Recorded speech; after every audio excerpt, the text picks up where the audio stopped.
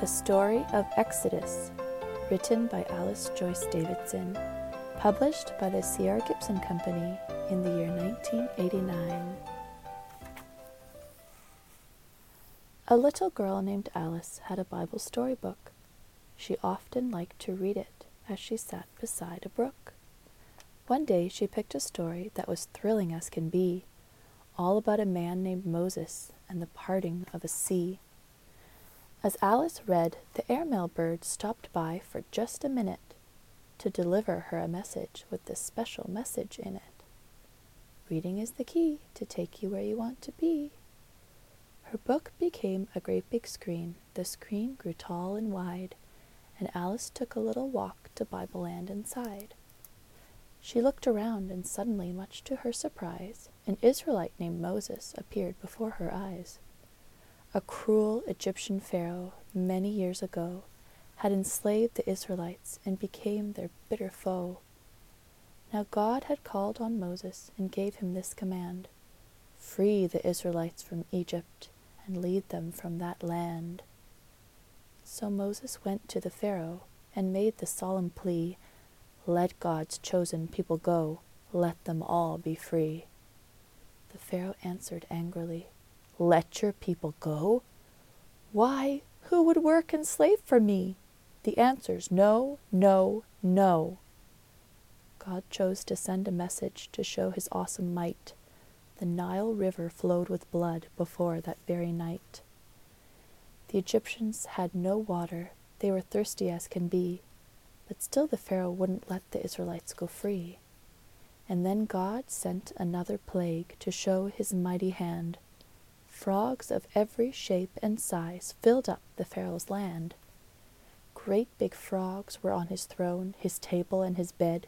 They jumped and croaked and hopped until the Pharaoh finally said, "Tell God to take away his frogs, and I'll set his people free." But Pharaoh didn't keep his word and acted wickedly. So God sent other plagues to him.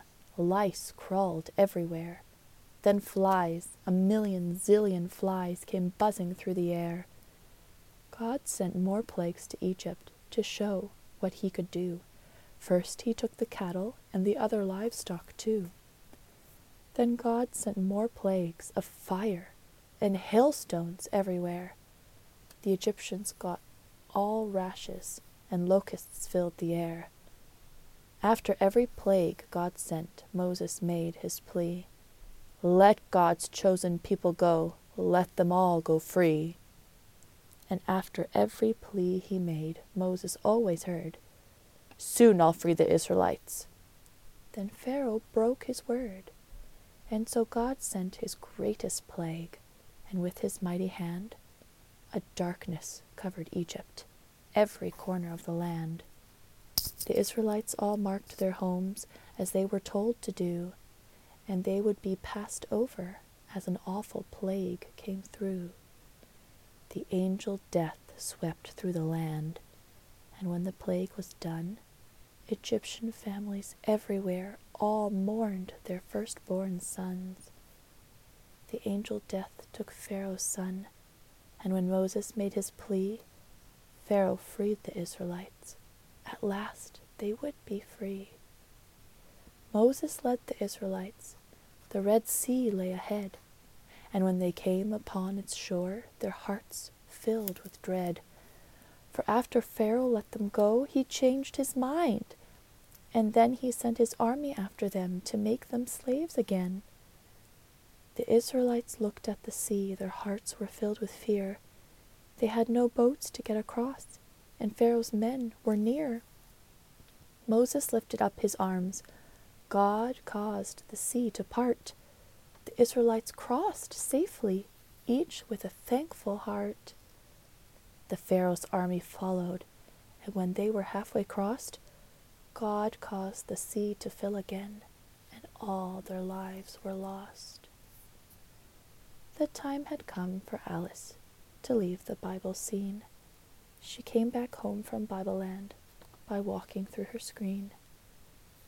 Alice thought, "I learned a lot today in Bibleland. There is no power great enough to stop what God has planned."